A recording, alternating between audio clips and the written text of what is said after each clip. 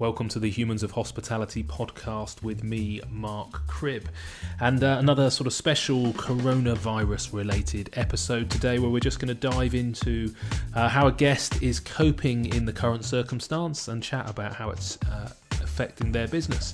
And I'm talking to Jack Stein today. So Rick Stein is in lockdown in Australia, and Jack's been very vocal in the last 10 days or so. I've read a number of articles about some grief that he was getting in the press, predominantly just by being honest really about how they were going to try and pay their team and the cash flow challenges that they were having.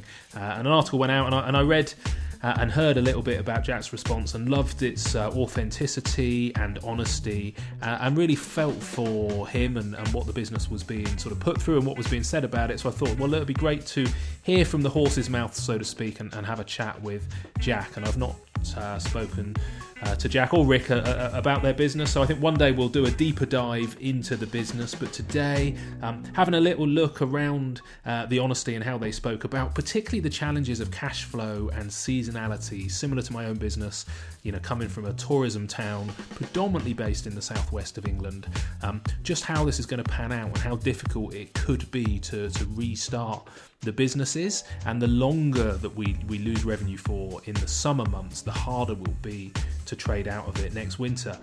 Also an interesting chat with Jack about insurance, and almost everybody that I've spoken to doesn't have any insurance, but there is a possibility that a pandemic insurance that Jack and the business have may pay out. So we chat about that a little bit, which would be great. And then some positivity around the virtual food festival, and the reason that I'm getting this podcast out very quickly is because that's going to be Easter Monday. Sounds like a great event, and wanted to chat about that a little bit and point as many people to it as possible. So very much hope you enjoy our conversation. If you can support this podcast, as I've said before, it used to be paid for by my business, but alas, that is no longer in operation.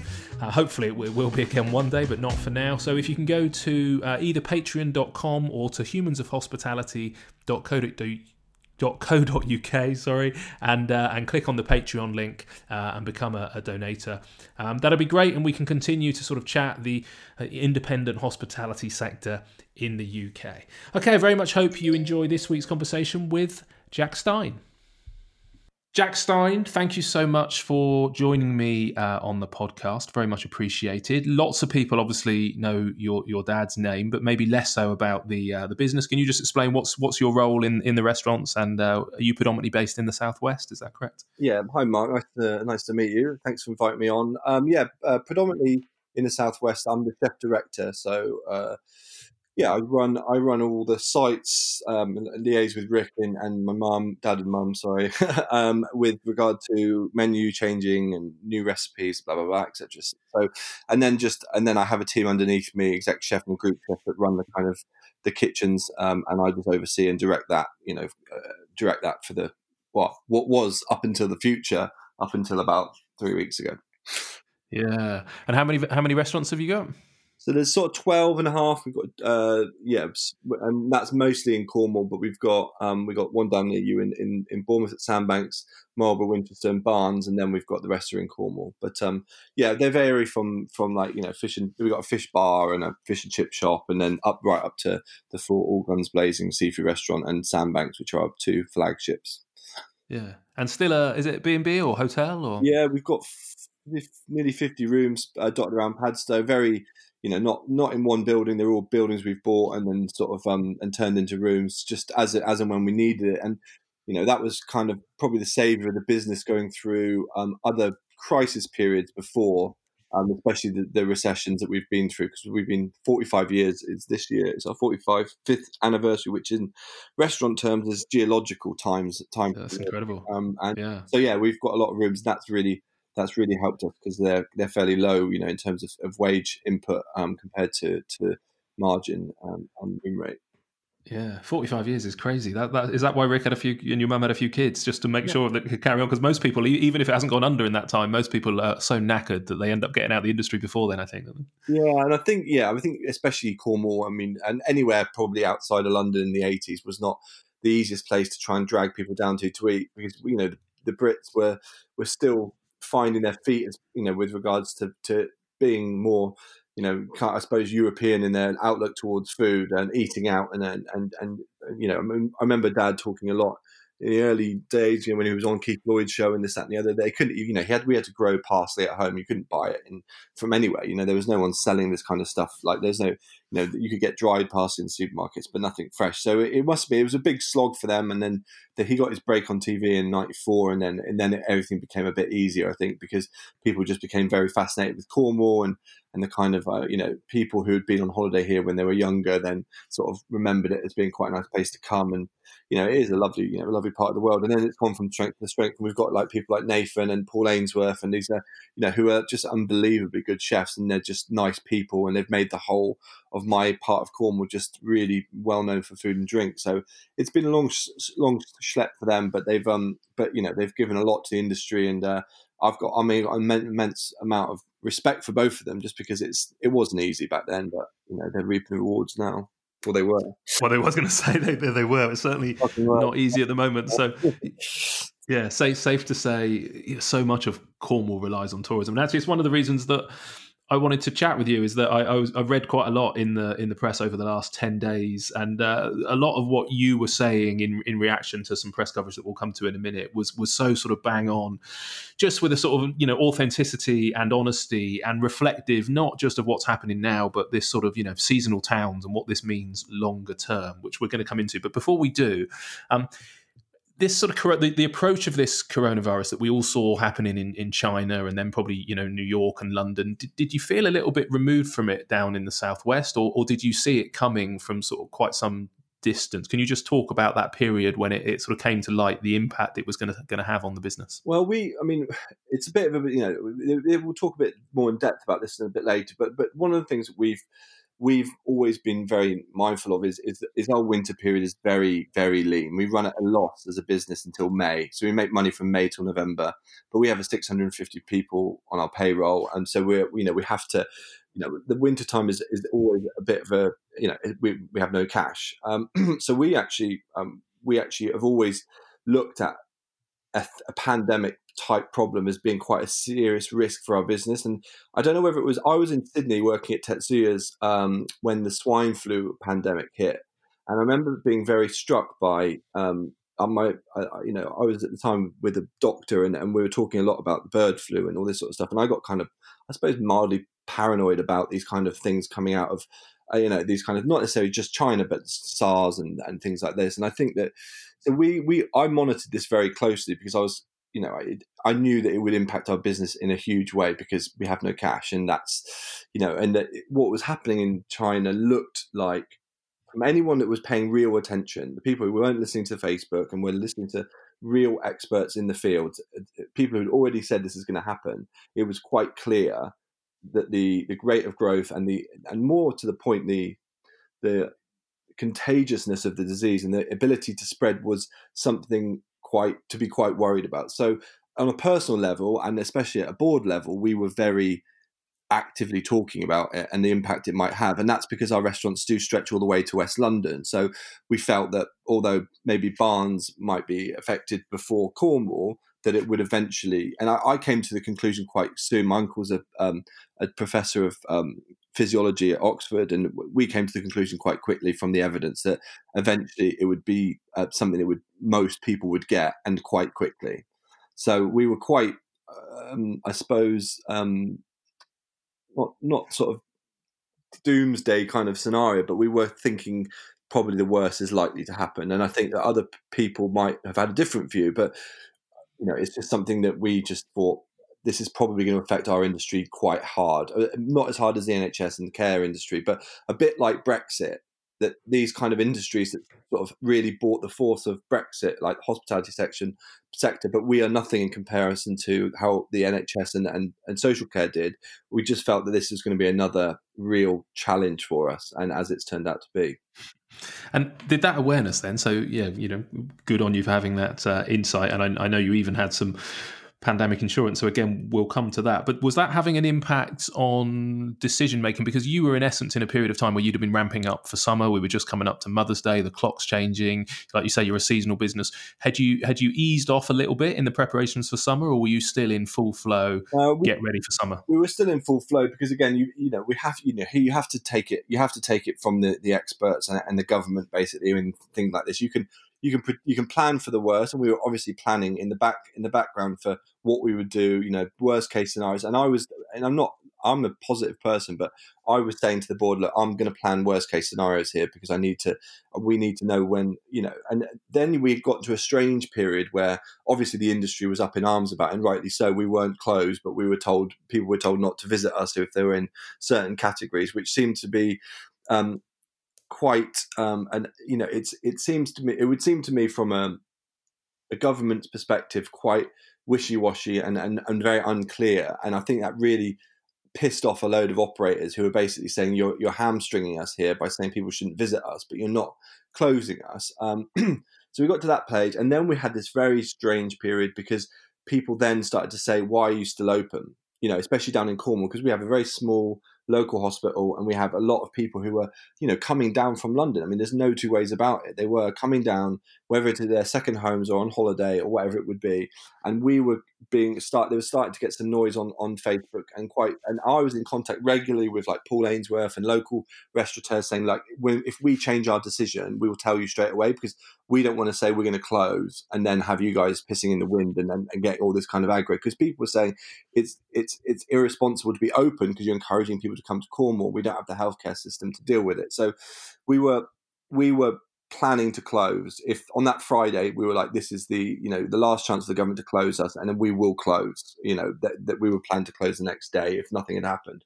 But the fact of the matter is that there's also you have a when you have no cash in the bank and every day you're opening and you're running cash flow scenarios. So what we did is we started saying, the moment we realized this was going to affect us, we just said, right, how much cash have we got? So with a closure, we were without the furlough payments, we were going out of business end of April. With keeping the Padstow businesses open until we're forced to close, even if it was a 50% drop, we were pushing that number to June, but still we're going bust in June. There's no way about it. Then the furlough scheme came out, and that gave us enough cash flow with our overdraft to get to sort of early August. We're still going bust then even now. There's no two ways about it. But that's what we were doing because cash is king. When you've got your people to pay, suppliers to pay, everything like that. So we felt, in some respects, we stay open. If we haven't been closed, we stay open to at least give our staff more pay before the furlough, and also to pay our suppliers as best we can, because otherwise we're going bust and everyone's going to lose out. And there's not going to be, a restaurant business of 650 employees, turning over £30 million in this area in the future. We sort of had an ethical dilemma. But when we were closed by the government, we breathed a sigh of relief because we were really, really happy that they'd done that. They should have done it earlier, in my opinion, but it's a moot point. We can. I know. Hats off to the government, I suppose, in the speed I was having to make decisions, and I'm sure you were, that were changing on a daily basis. And I guess reflecting that on a national level, it was challenging. You're right, that period between, I think it was the Tuesday and the Friday. Tuesday was don't go to restaurants, and we weren't closed till Friday. And then you presumably had a similar dilemma to us because takeaways were allowed to open. Did you keep the takeaways open over the weekend, or did you literally shut everything down on the Friday? No, we planned. So we then went into full takeaways everywhere, and like speaking to all the fish suppliers and local lobster suppliers. And we set up menus and this, that, and the other. And then we would sort of then go, well, what the furlough scheme was unclear. It was unclear as to whether or not you could repurpose yourself as to pay your employees as a takeaway. Are they then not in the furlough scheme? Or are they in the furlough scheme? What's the scheme? Do they have to volunteer? And these questions have all been answered now. But at the time, we just thought that we don't want to impact anyone's potential getting the furlough payment by sticking them in a takeaway for a week, and they might then be considered not on furlough. So we just made a decision to, look, we'll just can everything, and we'll just use our staff that want to volunteer, and we'll work with the NHS, and we'll work with the local community groups, and we'll get some food out of our frozen stock and give it to people that really need it. And so I use a sort of more of a kind of supportive network. We joined the local homeless charity and the local guys who are making school meals for the people who normally get them for free and things like that. We just went full community and just thought, you know what, like we're not too interested in making money, because we knew in the background we're working on our insurance claim, we're working on our emergency bank loan, and we've got the furlough scheme. So we just thought, there's no need to sit and make loads and loads of money in this period of trying to do takeout when we're not really sure how that'll affect our staff. So we made a call to just go, everyone's on furlough, and we will await the speedy implementation of the Chancellor's scheme. Okay.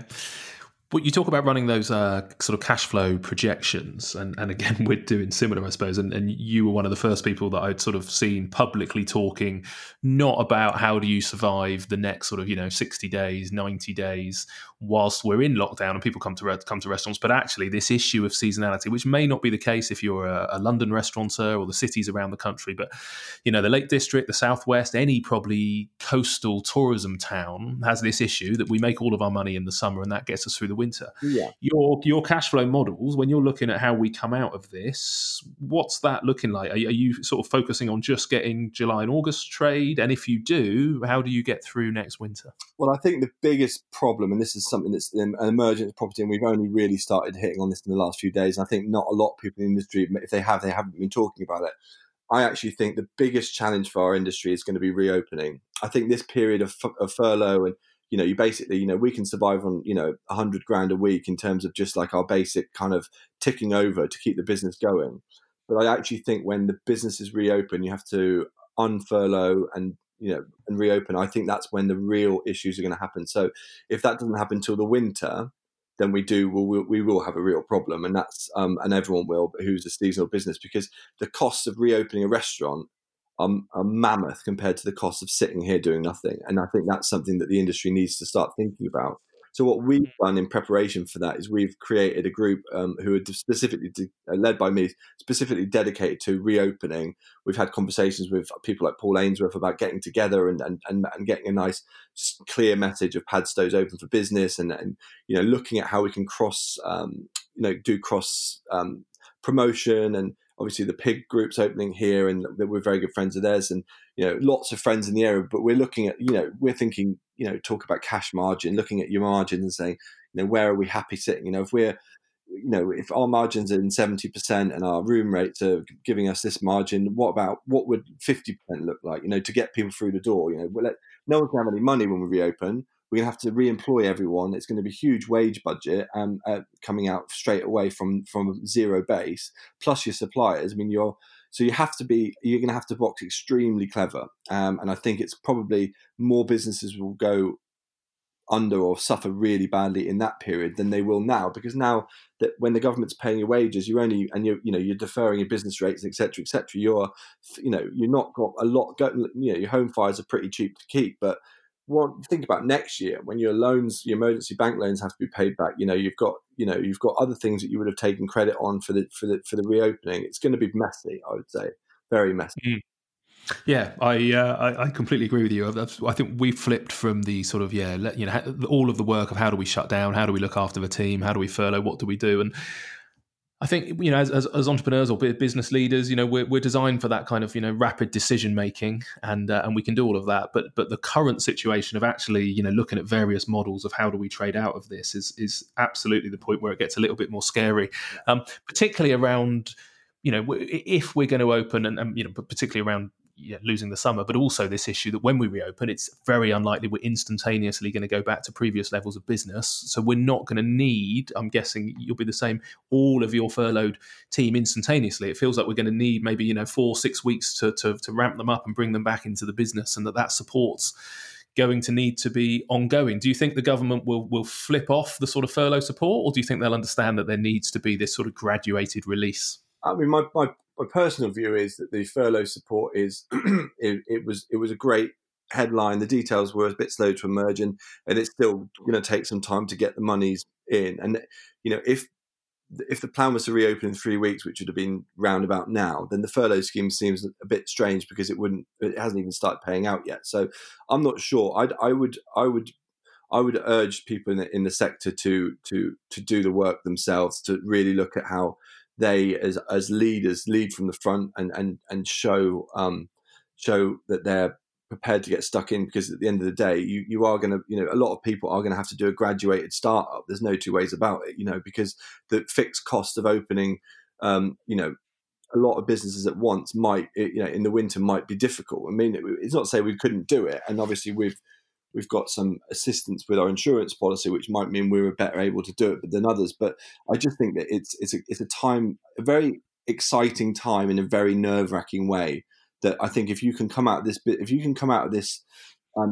a positive way, and you lead your business and out of this thing, and you come out, I think the businesses will be stronger. We'll have more customer loyalty, because everyone's going to want to eat out. They're not going to have the money to necessarily eat out like they were, 5 years ago in the sort of the heyday of the kind of restaurant sector. But they will patronize restaurants that have seen their way through, because people have been sick and tired of being sat at home at that point.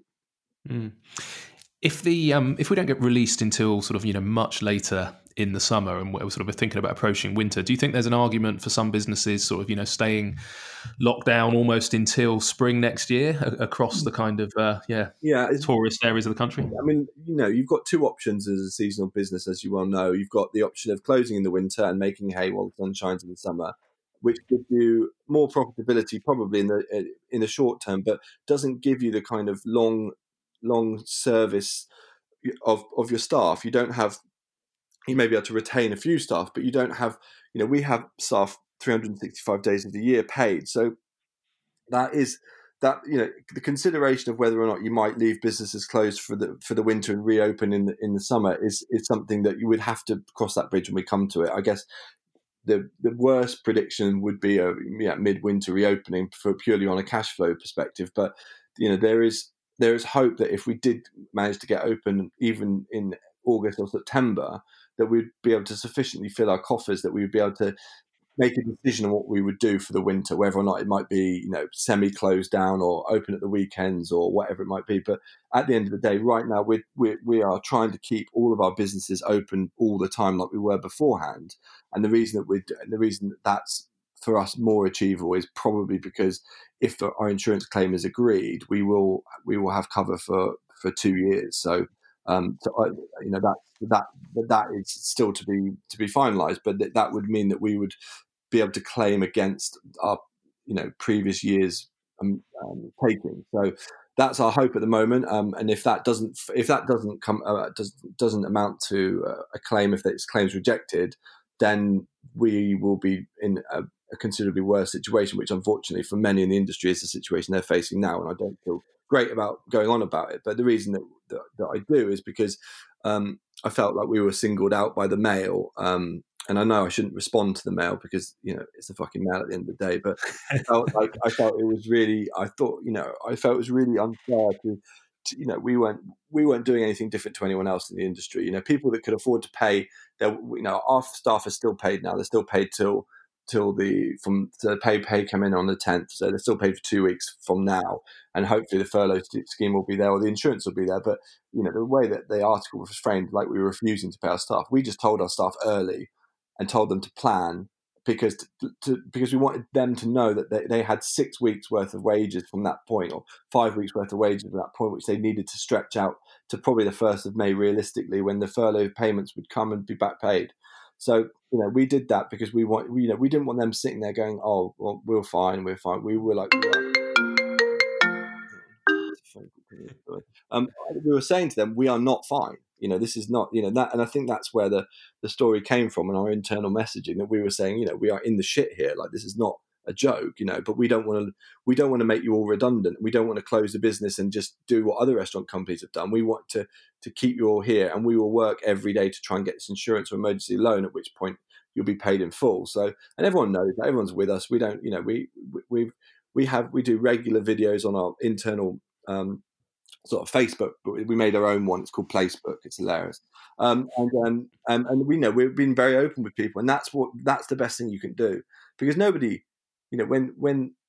when the shit hits the fan and you're told this business goes under in August, regardless of what is happening with the government, people realize it's if you don't tell them, people will just start making up their own thing. So we've been so honest. We've explained what cash flow is, what our modeling is, what this means for the business, what this means for them, how they can access these funds, how we can help them with mortgage repayments, holidays, how our finance department can help them with credit cards and everything like that. We're just trying to help them, but we're under no illusions that we still go bust in August. Yeah, I support all of that. I did the same. I put out a little video to my team a few days before the furloughing scheme was announced, actually, where I was pretty rational and I explained everything that was going on in the business. And initially, I only planned on putting it out internally to the team, although I ended up putting it out to our customers, and eventually some 60-odd thousand people watched it, because I got a bit emotional. And the key time that I got emotional was when you looked at what was going to happen to the team, particularly pre-furlough. And it's a little tightrope to walk, isn't it? Because I just wanted them to have as much warning as possible that the next paycheck we paid them was likely to be the last we could afford as a business. And even to pay them, it meant that we weren't paying a lot of our suppliers and a lot of other people who equally were as deserving as the money. And I remember having a conversation with one of my suppliers who wanted paying, and they were quite a big company. And I said, look, I've got this couple who work for me. One's on the floor, one's behind the bar. They both work for me. They've just had a baby. And if I pay you, that means I can't pay those two people who will be scared at the moment and normally get paid 2 weekly. And at the very least, even if we can help them with the furlough scheme, it's not going to be until the end of April. So I think, we were trying to do the right things by explaining it to our customers. And I can't imagine how aggravating it must have been to see the mail sort of jump on that and try and turn it into a negative when you're trying to do something so positive. And again, I think that a few things. I mean, the Mail's always got a bit of a hard on for Rick. They seem to really go for him all the time. And I mean, you see, but then you think at the time when there's so much negative press in the country, and there's so much, everything's just negative, and you just think, and it was a political journalist as well, which shows you that they've got fuck all to do.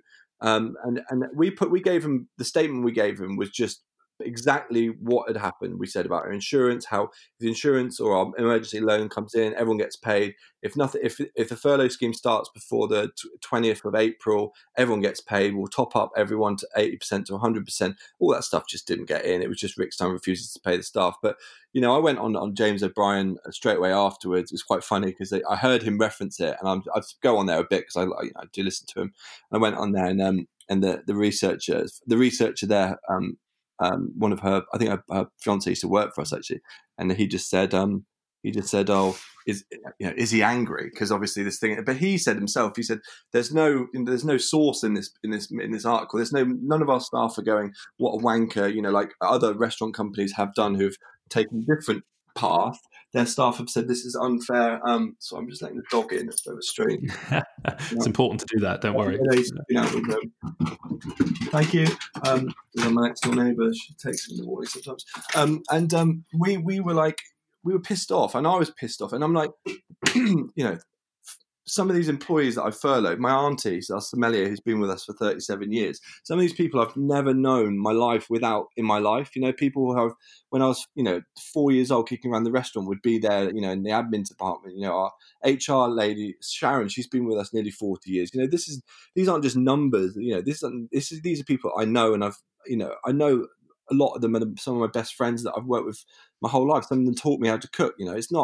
This isn't decisions we made lightly, but if we hadn't done the furlough, we would be, what day is it now? We'd be going bust in 20 days, and that would be it, gone, 650 people gone. And that's what really fucked me off, because I'm just like, you're right. The supplier stuff is even it's been hard as well. What I had to, I took the decision that I was going to speak to our key suppliers personally, because Dad's away, and the guy who does it is our our operations stock guy. He's, he understands. He's a really great figures guy, but you're talking about people that I've known my whole life. I've worked with my whole life. Our fish supplier, we've had him for 25 years. I've not known a fish delivery to any of my restaurants since I've been a cook that hasn't come from one of his vans. And I've known his family, and and the same with our butcher and all the rest of it. And, you're saying to them, look, this is the score. We have no cash, until our emergency loan comes in.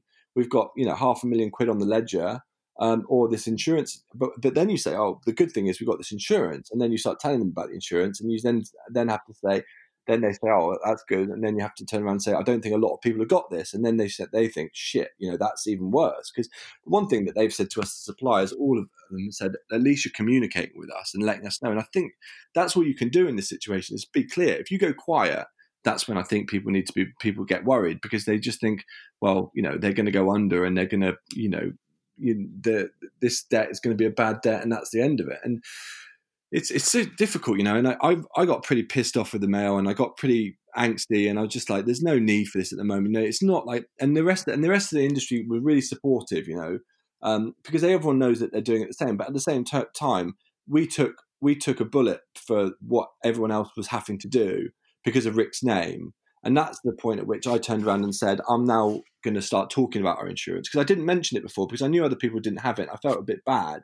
But at the end of the day, when we're being personally singled out and made to look like we're Wetherspoons or Virgin Atlantic, and I'm feeling. I started to respond on Twitter, which you never should bother doing, and I used, the keyboard warriors, and then I was having a few people talk to me. But the good thing is the Padstow community and the local community here were just so supportive. And normally on Facebook, they can occasionally have a bit of a go at us because we're big and successful and this, that, and the other. But they were so supportive because they understood that this had real implications for Padstow and the broader community, because most people work here, and they understand that as much as they might in good times be a bit pissed off because the car parks are full and you can't get around for stepping on the amount of dog walkers that are everywhere. But at the end of the day, we do provide, we're a £30 million business, which probably pumps in at least that, if not more, into the local economy. So I don't know. I just like I say, I thought it was really fucking out of order. I just thought, you know what? I mean, at the end of the day, people go, it's the Mail, no one reads it. But the problem is the people that come out of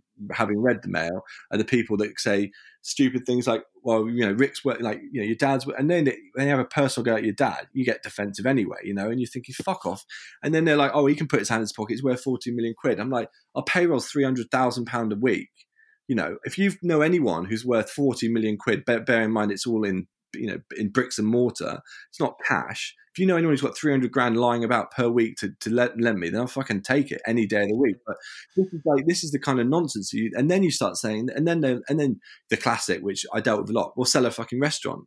I was like, all right, brilliant. So if you know anyone who's in the market for a restaurant that's closed at the moment, they can't possibly reopen, then I'll talk to them. 100%. You line this imaginary sale up, and the guy's like, well, yeah, but and I'm like, and also if I sell a restaurant and somebody who is really rich buys it, who isn't affected by this pandemic, some oligarch or whatever, we sell them a restaurant and then they turn it into a private home, we reopen, that's 50 less people we can employ. I mean, where's the logic in that?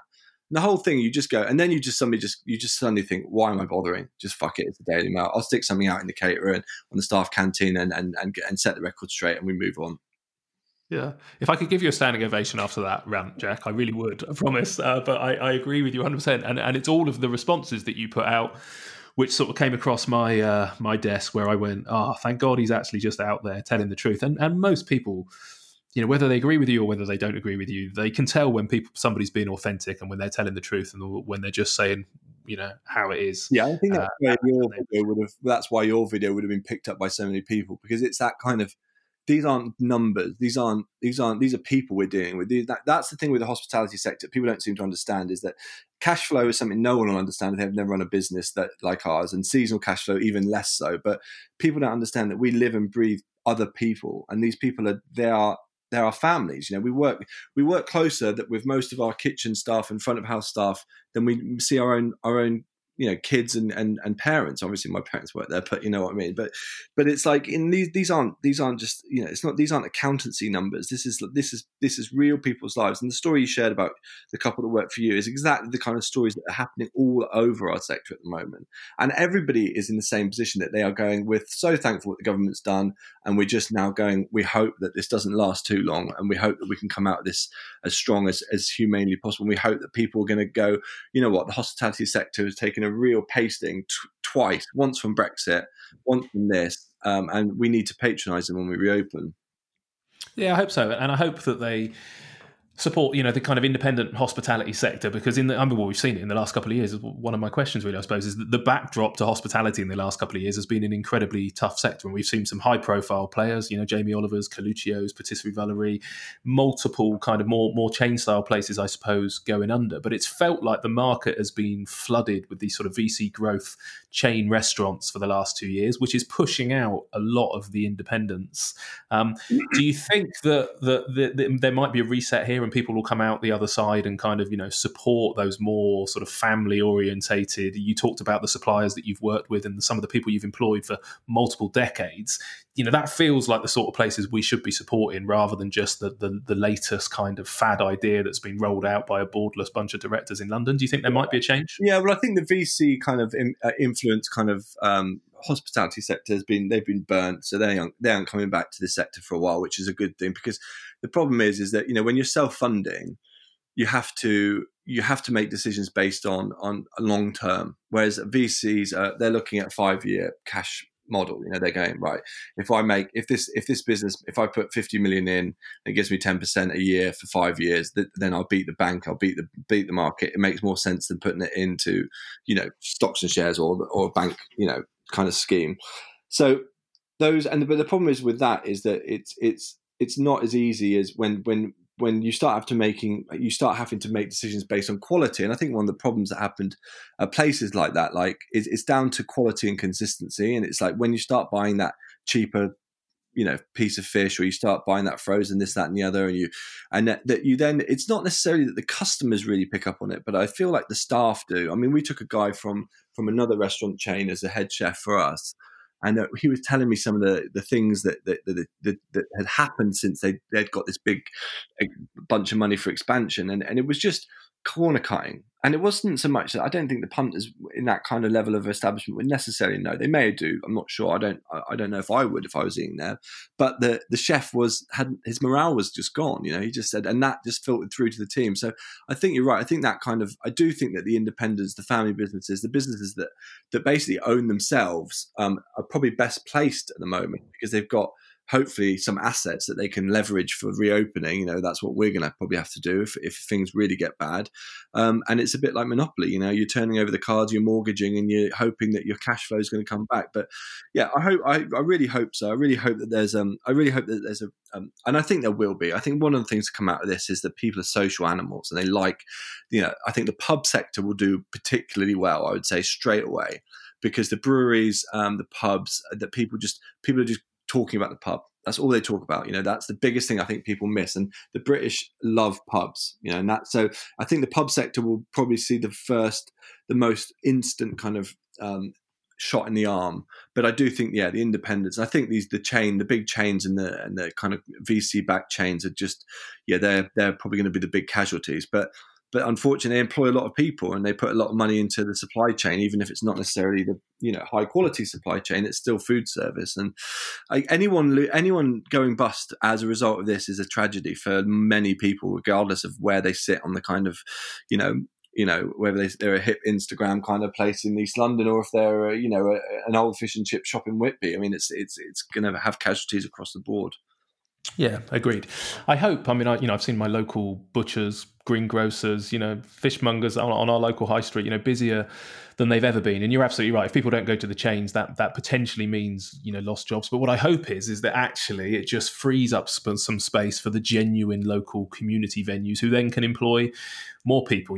We've seen locally our sort of restaurant industry decimated by the opening of a big undercover BH2. It's called. It's got cinema in it, which is great, but it's also got about 20 sort of chain restaurants, and all it really did was add about 4,500 covers overnight to the local restaurant industry. And then you saw the places around the outskirts of the town starting to fold as people got sucked in, not because the food was good, but just because they were sucked into to the convenience of the location. And actually, if we can put the money back into the local high street that then gets spent in that local community rather than sucked out to London. And my biggest annoyance with a lot of the VC-backed hospitality is, one, I don't think it's hospitality, it's just a commodity. And so much of it was actually a property play. It wasn't even let's make 10% for 5 years. It was kind of like, right, we're going to go in at 50 units, we're going to double to 100, and then somebody buys in at 100 and doubles to 200. And every time they do it, it's just, double your money and flip it every 3 or 4 years. Yeah. But anyway, I could rant about that as much as you could rant about the Daily Mail article. So we better move on. I'm conscious of time, but I do want to focus on one thing, because you are the only company, and I've spoken to hundreds of people probably in the last couple of weeks, and you are the only person that has any slight glimmer of hope that they might have an insurance kind of opportunity here. So I think we're all rooting for you, and we all hope that you get it. But yeah, what's the late? How did you end up having pandemic insurance, and not only pandemic insurance, but one that didn't list? Most of them, if you have them at all, seem to list very specific viruses. But you have potentially got one, and we're all gonna celebrate if you get it. Can you just explain it? Well, I think swine flu kind of period we looked at, and I think there was you might have to fact check me here, but there was the normal interruption of business insurance would have covered pandemics, and then at some point they made that a premium product that was not covered, because I think that they understood that this sort of thing was going to happen after swine flu and bird flu and SARS, etc., that there would be a global pandemic, and the insurance company rightly looked at the risk and said, we're going to charge people extra for this. And when I say extra, you're talking 40% more than your standard premium. We're talking hundreds and hundreds of thousands of pounds we've paid over the last 10 years for this premium. And actually, since the thing, we had a lady who ran an insurance company helping us out, and she said, if I'd seen that in your bottom line 5 years ago, that money for this particular cover, I'd have said, you do not need that. And that's from an insurance person. And she's like, you're just very fortunate that the wording in the policy is you're right, it doesn't name particular things, and that's not necessarily, nothing's a guarantee. The insurance company will not want to pay, but we know we've got legal opinion, and we've very strong legal opinion from a friend of our business who used to be a chairman at a huge global insurance broker, a barrister working for him, who thinks we got obviously a very strong case. We paid for it. And the fact of the matter is the amount of the premium. The policy wording is very, very weird. So it's not 100% guaranteed. But the fact of the matter is that the value of the insurance versus a standard premium would make you believe that it's something, it's specifically for a very unusual but potential risk, and that's what we will be arguing if we do end up going further with it. But at the moment, we are in a position where the broker's been a bit slow to raise the claim, because I think there's been some issues regarding the way it was sold, but that's beside the point. But the problem is that we're now in a position where if this claim is just accepted, then we can then speak to the bank, and the bank will, I liken it to the two things it's like. So firstly, she says it's like if your house is burning down and you let your house burn down, your insurance won't pay out. If you phone a fire brigade, they'll mitigate the risk. So we have to act like we don't have insurance. So we have to follow the procedures. We have to close down. We have to do everything. We have to do everything that we can do to keep the business going. We don't have insurance. It hasn't been definitely 100% agreed. So we carry on as if we don't. She said the second point is it's like you have third-party fire and theft, and you pay the extra for comprehensive insurance, and it's a considerable amount. Your car's really important for your work. You have somebody crashes into you, and that's when your fully comp policy would kick in. You then somebody says, right, you need the car back on the road. You can put your own hand in your pocket and fix it, but you would never do that until the insurance company had said you've got a claim, because then you could take a loan out from the bank or go on your credit card, because you know that the money is coming because they've said it's coming. So we're in that position now where they haven't agreed the claim, but once they do, we will then ask for money up front to pay our supplier ledger and our staff, and then our landlords and everything else. And then we'll just work on the claim going forward as to how a 2-year policy with a 50 million ceiling works in terms of insurance. And we're confident, but not 100%. So we're not sitting around thinking that this is going to save the company, but it's like I say, I feel very sorry that the rest of the industry doesn't have this, but at the same time, their broker must have offered it to people, and people have make a decision that they take it or not. But like you said, the one thing I think where the legals might come in would be people who have got the cover, but it has named viruses on it. I think that would be a more, ours is a fairly, the barrister says, a fairly easy case, and he's actually been to court with this particular insurance company a few times and won, so he's pretty confident. But I think where you've got pandemic cover, but it doesn't list coronavirus as one of the things, I would say that there's potential a legal case, maybe a class action type deal going there for those people. And unfortunately, the restaurant businesses that didn't know about extra cover or didn't take it out, unfortunately, I think that there's not a lot that they can do unless the government steps in. And the thing is, one of the things we wrote in the Daily Mail article, which never made it into the article, was the media should be pressurizing the government and the insurance companies to come up with a decision on this, because it is going to affect, it could potentially mitigate the government's cost in terms of furloughing if the government step in and start looking at how this insurance is being sold and how the policy's wording and how all the rest of it, because this is potentially has the potential to help lots of businesses out who've got the extra cover. And then there's a case of whether or not it's been sold in the right way by brokers. And it's like, it goes on, whether or not, if, it's a bit like if somebody's been offered it and they've turned it down, and there's then that's I suppose that's the cut and dry situation. But where they haven't been offered it, or they've been offered the wrong type of insurance, so it'll run this will. But we're happy to be a test case. And the brokers, to be honest, they need to get us paid, because if we've paid for it and we don't get it, no one's going to buy it, and everyone's going to need it after this. And we will make an extreme amount of noise. If we don't get paid, we will basically say it's not worth it. There's no point taking this cover out. We had it and we didn't get paid out. So I think the brokers are kind of keen for us to be seen as a kind of test case. But then you also have precedent. There's going to be precedents coming off the back of this, and it's going to be a huge thing for the insurance companies to deal with. We just feel like our reputation is starting to take a knock from the things like the Mail article, who liken us to Wetherspoons, when we're nothing like Wetherspoons, with the greatest will in the world. We know if the insurance company had agreed that we had a claim 2 weeks ago, that article never would have made it, because we'd said, what are you on about? We're paying all of our stuff. We've got an insurance claim. We're just waiting. I think one of the outrageous things that's going to come out of this is the sort of, we all have this presumption that insurance companies do everything they possibly can not to pay out. I certainly don't ever remember being specifically offered pandemic insurance. I need to go back through my details and read it, but certainly we've been going back to our brokers, and fundamentally, and everybody I've spoken to has said the same, that business interruption insurance, will insure you for if a loss or something happens within your business, fire, flood, something that stops you trading within your business. That's when it kicks in.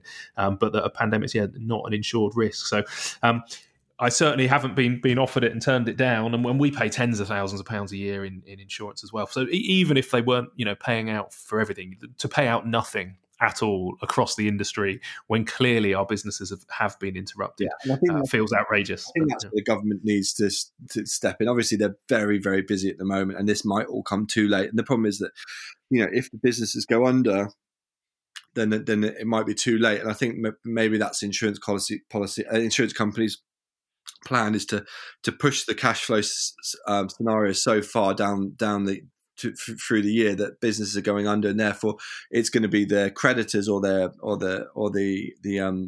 administrators that are going to try and chase these claims, and then it becomes much more difficult to see where the interruption of business and the ongoingness of the business are correlated. But the questions we've been asked about this cover by the broker, some of them are, we need to be able to prove that COVID-19 was inside the building and affected the building. You're like, well, we had people off self-isolating.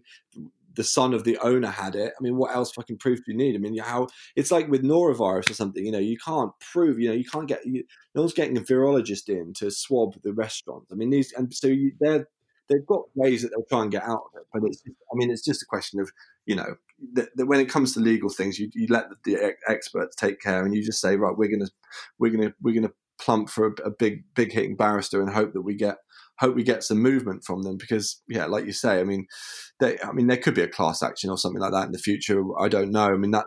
That's for other people to deal with, but we're just trying to get that claim over the line. And so, like I say, if it's that hard for us and we've got it, that's what I'm saying. It's like, the industry after this, there won't be a restaurant in the country that doesn't have this cover. So whoever's organising this cover needs to get us paid, because if we don't get paid, no one's going to bother. Yeah, or it might just be absolutely eye-wateringly expensive. Although, we'd all be well placed to pay it if we can. Funny enough, I heard the same thing, that if somebody had actually got the coronavirus in our restaurant and that had caused the restaurant to close, that would put us in a much better position from a BI claim than actually, being shut down on a national level. But like you say, how do you prove it? I'm conscious of. Oh, go on. No, but then that's the point. Is that if the government didn't close us, then every restaurant eventually would have that happen to them. So in some ways, the fact people thought that restaurants being closed by the government would trigger this claim, but actually, what it looks like has happened is if you did have a case where somebody in your hotel or in your guest in your restaurant had coronavirus and passed it on, and it was clear that they had done that, that would be covered. So the fact that the restaurants are closed, but the fact of the matter is it's a bigger piece of public safety stuff that was done, the reasons for doing. So unfortunately, it might be something we can look at retrospectively, but like I say, it's not going to help cash flow of the businesses that didn't have the cover in the short term. Yeah, 100%. So, final one. For all of this, I think our teams look to sort of business leaders to know the answers and to sort of steer the ship and lead the way, and that's particularly challenging at the moment because I think we're all pretty good at winging it in as the leaders of businesses. If we don't know the answers, we can at least pretend we do and go in a certain direction. That's very challenging at the moment. But on a personal level, any tips for sort of staying sane mentally and physically? What are you doing to make sure that the team still look to you for sort of leadership, I suppose, and to make sure that you stay strong and don't just end up rocking and sobbing under a chair somewhere? Well, yeah, I mean, like you say, we're learning every day. I mean, I don't think I've worked this hard in a long time in terms of, I'm just constantly on the phone and just talking to banks and insurance companies and our staff and letting them know what's going on. And just, I feel like, normally I'm making decisions at an incredible rate. I mean, normally I fucking hate office-based decisions. I hate sat behind a computer. I just find it like in a kitchen, I can make decisions really quick. I find it very comfortable. But when I just get really, I don't know, I just get bored, but at the moment it's a survival mode. It's like, it feels like as close as you can imagine mentally and not physically, but mentally to a survival situation and that is really focusing my attention. And I'm making decisions. I'm doing stuff like in meetings, I'm basically like saying my point and then going, I've got to go and hanging up just to keep just like as if, and normally I'm not, I just sit in the background, don't say anything, but I've got stuff to do. Do you know what I mean? It's like, I can't sit here and talk to you for 25 minutes. I'll give you 5 minutes, but I've got and I feel like a proper business person, which I'm normally, I like you say, I'm a bit of a winger, a wing and a prayer merchant. And I do it based on touch and feel and knowing people and that kind of what all restaurateurs do, I guess, is it's about hospitality and that, it's very touchy-feely. And when you can't do that, I've suddenly turned into a bit of a, I don't know whether I've been watching too much Mad Men or it's like I've suddenly turned into this kind of pseudo Donald Draper kind of character. And my partner's she finds it very funny because she's, I'm just like really short with people, but not rude, but just like you would be in service, but making decisions on banking and this, that, and the other, and just make sure I get my question in early. Like I just like, can I ask a question because I got to go, and then I'll go. It's just a bit weird, but But to keep myself, and then I guess at this time we're doing a virtual food festival Monday with Rick and Angela Hartnett and Mitch and Jose Pizarro, and that's kind of that's our focus at the moment, alongside their community stuff and the NHS stuff we're doing, and that's just the way we're doing 20-minute demos every hour, and then showcasing a supplier that you can get online because we have had to say we're pausing our payments to our suppliers, and they've been so good with us, and we just think it's nice to show people that if they've got the money and they want to buy a lobster from Fish for Thought in Cornwall that would be caught here in Padstow, then that's what they do. Because, at the moment, there's an amazing cash economy going on for lobsters and crabs around here, but not everyone can get access to them if they live in London or another city or up country. So we're going to do that and really promote kind of our suppliers that have the online presence because they've got, their retail sectors, like you said earlier on, the local retail sector, I think is going to do really well out of this. And that's kind of a focus for me at the moment, is just to shout about our suppliers and think, you're at home, we're at home, but we could be cooking the same piece of fish, and as good as you'd get in one of our restaurants because, our restaurants are closed until the time when we can reopen and welcome people through the door. That's a really good idea. When is that? Is that this Monday, did you say? Yeah, Easter Monday Easter Monday. I feel like it's a challenge to see if I can get this podcast out before Easter Monday to give it a bit of a plug. So I'm going to do my best. Where do people go if they want to find that? Was there a particular website? That'll be through our channels. There's also, it's called the virtualfoodfestival.org is the website, but that's been built at the moment. It's literally one of them things, our local farmer used to be one of our head chefs. He grows loads of stuff for Ross Beach, has a kitchen garden. He comes up to me and he said, well, they've just cancelled the St Ives Food Festival. And I said, I know, yeah, it's a shame. A lot of my food festivals are cancelled, obviously most of them. And he then said, it's worse for me though, because I'm a supplier, I'm not just a chef. And I thought, oh yeah, I didn't think about that, because you're doing a demo, but you're also trying to sell stuff. And he's like, what about if we did something online? And I just straight away was just like, what a great idea. we'll just do it. We'll speak to our friends in the industry, and we'll just basically, because food festivals are about getting people to watch a demo live and then basically walk around and buy some stuff. So this way they watch us live, and we'll, at the end, we'll say, right, go and visit Fish for Thought, or go and visit Philip Warren's online and buy this stuff and patronize them because it's some fantastic stuff. And, you know, we literally came up with the idea on Tuesday and it's happened Monday. And that's because everyone's sat at home doing fuck all. So it's pretty difficult for people to do it. But we just thought this is an idea that's just bound to happen if we don't do it. So we got on with it. Amazing. I love it. It's really good. If people want to follow you, Jack, where's the best place to go online? A particular social handle that you're active at? Jack Stein Chef on Instagram. Yeah, everything flows through there, basically. Amazing. All right, good. Well, look, thanks so much for sparing the time. Really appreciate it. Thanks for sort of, ranting on behalf of all of us in the industry. Yeah. It's appreciated, and good luck coming out the other side. And next time you're in Sandbanks, we'll meet up for halfway for a beer on the beach. Definitely, mate. You too. I hope you. Yeah, like I say, anytime. Just call me anytime you want another rant. Yeah, perfect. I will do. All right, Jack. Stay safe. See you later. Cheers. So there you have it. Huge thanks to Jack for speaking so honestly, I guess, about the potential financial challenges coming out the other side of this. I really enjoyed our conversation. Hope you did too.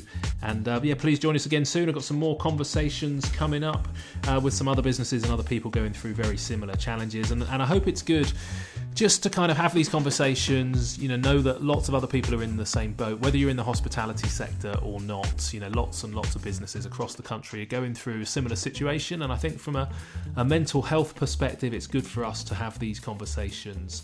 And just understand that lots of people are going through similar challenges. And if we can all work together to try and get through them, we'll be in a much better place. As I've said before, if you can support the podcast through patreon.com, humansofhospitality.co.uk, click on the Patreon link and become a supporter. That would be fantastic. And in the same place, you can sign up for our weekly newsletter, so we'll send you out details on the latest recordings and links through to some of the show notes on different episodes. So thanks so much, and join us again soon.